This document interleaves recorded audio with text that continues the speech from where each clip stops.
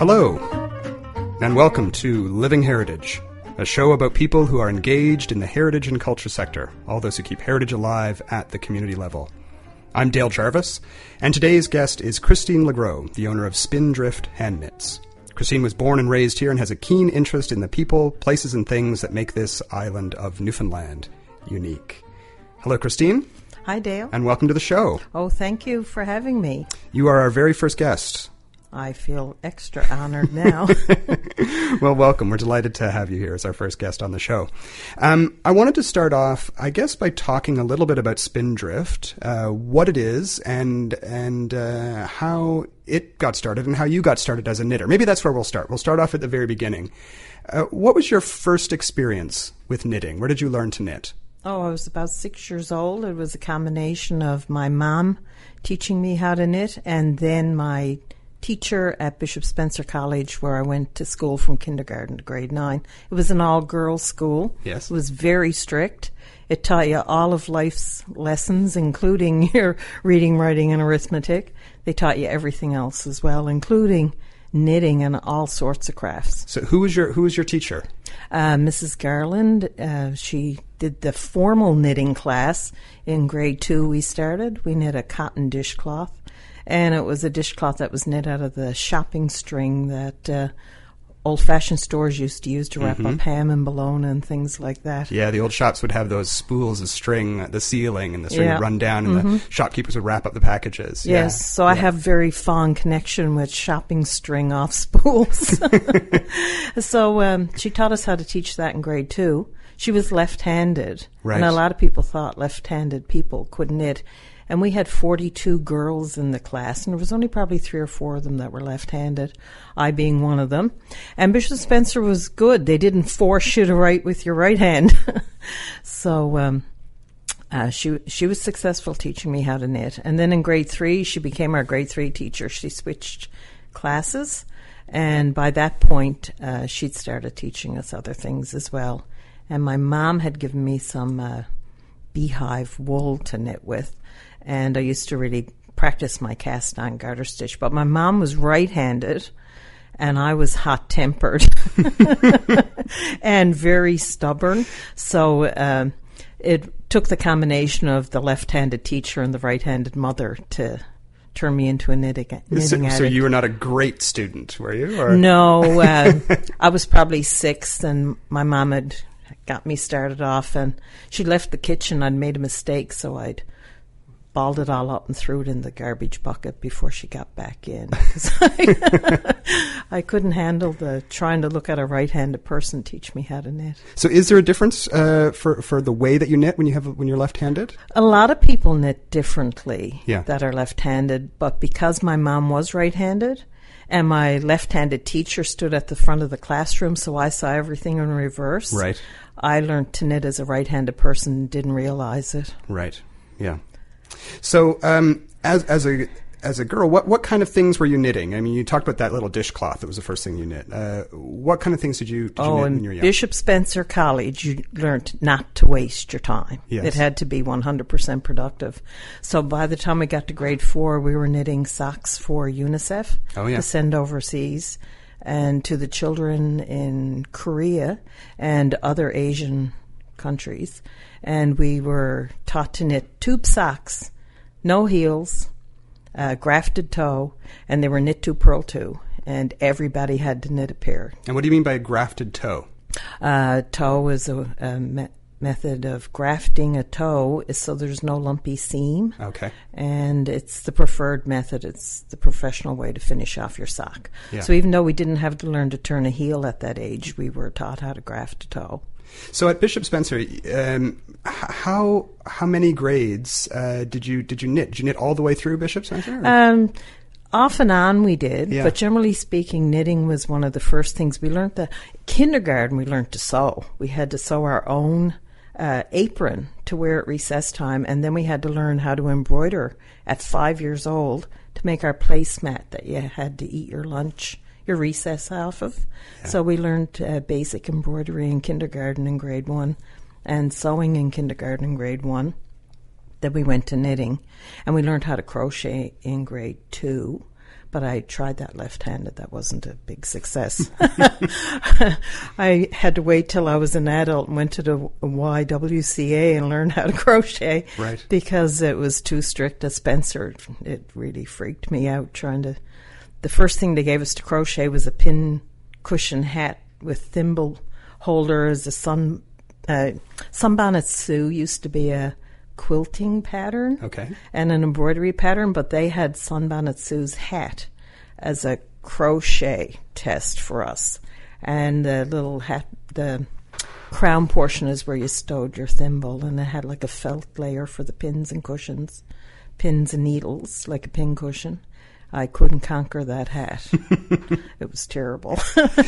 So that seems impressive to me, that they were teaching young girls at that time that kind of level of technical it was amazing. skill. Yeah. We were doing needlepoint by grade 8. Yeah.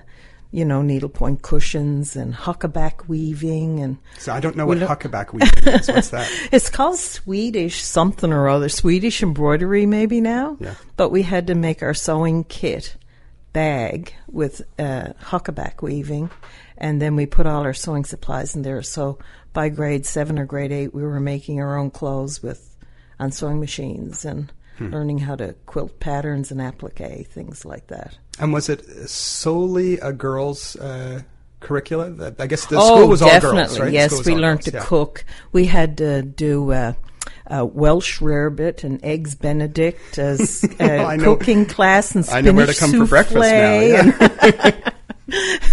It was amazing. And, of course, all the boys went to Bishop Field College. Right. They learned carpentry skills and all fine things like that. Now, did boys ever learn how to knit, do you think? I'm not sure. I believe John Crosby went to Bishop Spencer for kindergarten, because then they take the boys and put them at Bishop Field. So you could probably ask John Crosby to see if he can remember. If he had to sew his own apron, yeah. If boys learned to knit, I doubt it. I think it was very gender separate. Historically, were there men that knitted?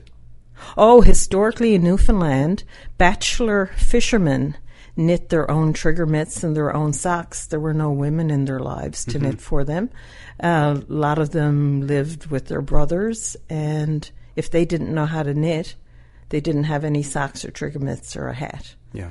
They would have died of hypothermia out on the open ocean without it, so they knit out of necessity. Right. I do believe men were the inventors of knitting way back in Egyptian times. Yeah, because we talk about knitting nets, and you use a needle. Yes, it's a different that's type of more needle, like crochet. But it is more like crochet, or macrame, even. Yeah, it's closer to that than it is to knitting with two needles. Yeah. When I was little, we shared our house with another family. They rented the 3rd floor. I lived on Queens Road, and that little girl, her 2 uncles were both fishermen from Admiral's Cove up near Cape Royal, and they could knit fabulous trigger mitts and socks. Mm. You mentioned trigger mitts. That's one of the things that I wanted to talk to you about, because it is one of those things that is kind of a traditional knitwear. Mm-hmm. So maybe to start off, what are some of the more traditional items that you knit or that you want to see people knitting in Newfoundland? Like we talk about trigger mitts. Are there other things? Yep. Trigger mitts for sure. Everybody used to knit trigger mitts, and it died out a little bit, and we need to make sure that trigger mitts don't fade away. They're an icon in Newfoundland as far as tourism and what tourists expect to see in Newfoundland, just like they want to see an iceberg and a whale. They expect souvenir stores to carry hand-knit woolen trigger mitts. So now, if someone was listening who isn't a Newfoundlander and doesn't know what a trigger mitt is, how would you describe it?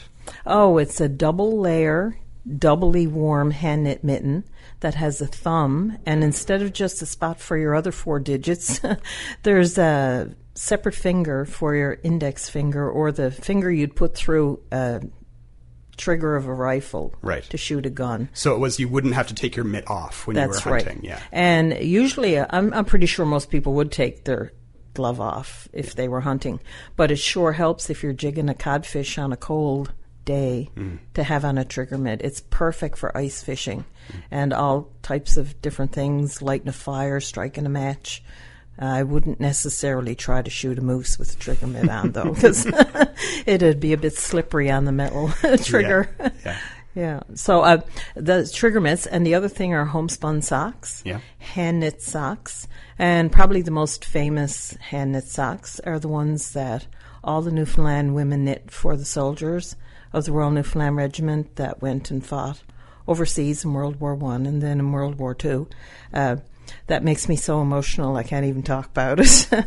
It's really an important part of our history, and it needs to be cherished. Yeah. So people need to keep on knitting mitts and socks to help keep our history alive. That period, that First World War period, there was the Women's Patriotic Association. Yes. And there are these amazing photographs of these ladies with their fabulous hats, knitting at Government House. And they knit quite a remarkable amount of stuff that they would send overseas. That's for sure. I remember seeing a picture at the Rooms a few years ago. It was a black and white photo, and it showed a block and tackle. It's kind of like a pallet load of what looked like salt fish, all lashed up and being hoisted aboard a ship. And when you read the caption, it was socks. And they were on a pallet and they were getting loaded to go overseas. And I was like, oh my gracious me. You could even see some of the little stripes, because the stripes used to designate what size the socks were so they could hand them out quickly to the soldiers. Right. And I couldn't believe that those socks. I'd seen another picture later that showed them all stacked on shelves, and it looked just like dried salt fish. And I was thought, what a connection to what it means to be living on an island in the North Atlantic when all the socks look like dried cod. That's how they look to me, anyway. So what do you think the value is in preserving some of these old traditions, like knitting? Knitting is good for your mind. It's like yoga for your mind. It's important for your physical health and your mental health and your emotional health. And it keeps us connected and makes us remember what it means to live in a cold climate, out in the ocean, on an island. And it gives you time to think when you're knitting. And you're producing something that has value. It's going to keep your hands warm. It's going to keep your feet warm. It's going to help you survive hypothermia. And I can tell you a story of that, sure. Surviving hypothermia. You know, back in the early 90s, late 80s, everybody gave up knitting sheep wool sweaters. Polar fleece had been invented, and it's a petroleum product, byproduct, and everybody started wearing hoodies and zippy up polar fleece tops. I had gone to Iceland on a trade mission with the provincial government a few years after that, and we had gone to meet with search and rescue people. And a gentleman told me a story about a boatload of fishermen in Iceland that had gone out to sea and their boat had capsized. And it was a very sad story. When the search and rescue people found them, all of them had died from hypothermia except for one fisherman. And when they brought the bodies ashore, the only fisherman that survived had been wearing a 100% Icelandic wool sweater, and all the ones that died of hypothermia were wearing polar fleece tops. And I went, I rest my case about the insulating properties of wet wool. Yeah. So it's very important to remember, in a modern world where everything is instant and everything is mass-produced and you never know who made it, you don't know the hand of the maker, it's really important for our mental and physical health to remember all the steps that you have to go through to make a product from start to finish, and how worthwhile you'll feel when you do that, and you, even if you give it away or you sell it, you see that person wearing it and know that you've done that with your own hands. You know, speaking of that fisherman story, there's an Irish play about a body that washes up, and they're able to identify the body by the pattern of the sweater. He was wearing a Guernsey, and the pattern of the sweater would have said the town he'd come from. Yeah. Now, did that happen here? Were there regional patterns? Yes, especially for trigger mitts. There's the St. Mary's Bay Diamond, and then people in Bonavista Bay used to knit different patterns, and people around St. John's. And around 80% of the knitting in Newfoundland is done between, say, Twillingate and St. Mary's Bay around the northeast coast. Not as much of it is done on, say, the Port-au-Port Peninsula or the southwest coast. So you knew if the fisherman was wearing trigger mitts, most likely he was from the northeast coast. And depending on the pattern, if he was wearing St. Mary Bay diamond mittens, you knew he was probably from St. Mary's Bay or St. Vincent's, Peters River, up around there. Yeah. So what is being done today to preserve some of those patterns? Oh, we're just working on a project. Shirley Scott and I, anybody who's a knitter in the city probably knows Shirley as Shirl the Pearl. Yeah. She had spent a couple of decades collecting pairs of mittens that she considered traditional Newfoundland mittens, and she'd kept that collection. And then last year she gave it to me for safekeeping at Spindrift. And then she and I decided we'd try publishing some of those patterns. So we've spent a year or so at that, and we're through our second printing now. We're going back for a third printing of the first set of 4, and we're working on our second grouping for release in the fall, probably when the Fibre Arts Conference is on in Grossmorn. We will have 2 sets of those patterns done. So that's what we're trying to work on to keep it going on, personally, so that we feel we're doing our part. Mm-hmm. And what's the market for those patterns? Who's buying them? Oh, I've sold them so far. We only released them about 6 weeks ago, and in 10 days our first printing sold out. That's amazing. Went back for the second. Lots of people in the United States. Every province in Canada has ordered some, and we've had a lady in the UK order some, and somebody who lives in Scotland.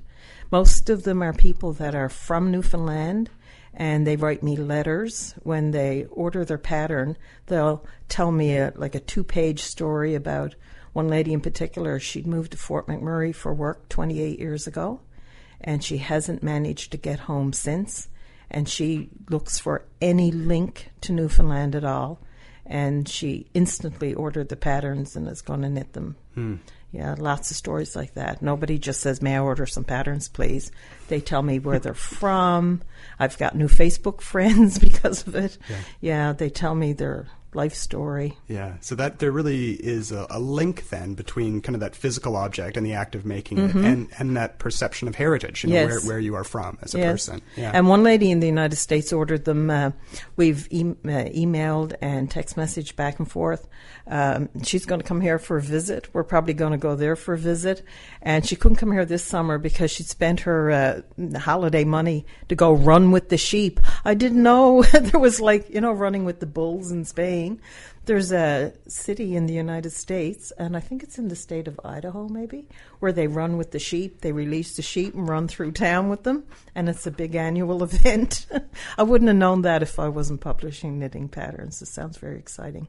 So while we're talking about sheep, where do you get your material? Where do you get your wool? Since the beginning, and before I was Spindrift, we were something called Knitters Anonymous because we were all addicted, and that started back in the early 80s, late 70s. I have always made sure that I've gotten all my, I call it raw wool, lots of people call it fleece, from local farmers, because in the modern world, they have no purpose for the wool. It gets dumped in landfills, buried in gardens, and I thought that was a ridiculous waste of a very valuable resource. So one of the farmers in particular that gets that wool for me is Mr. Howard Morey up in the Goulds, and he produces lots of local lamb. And for many years I'd phone him and they bring it to my house. And then I call Dame Ross and we ship it off in a tractor trailer to get it spun and dyed. So where does that happen? In New Brunswick at Briggs and Little Woolen Mills. They've been in business for more than 150 years, and there isn't anywhere in the province of Newfoundland and Labrador to get wool spun in the quantity that I needed. Yeah. Was there at one point a woolen mill here that would have spun that? Yeah, there was one out in the Codroy Valley that was really well known, and they went out of business quite some time ago. Right.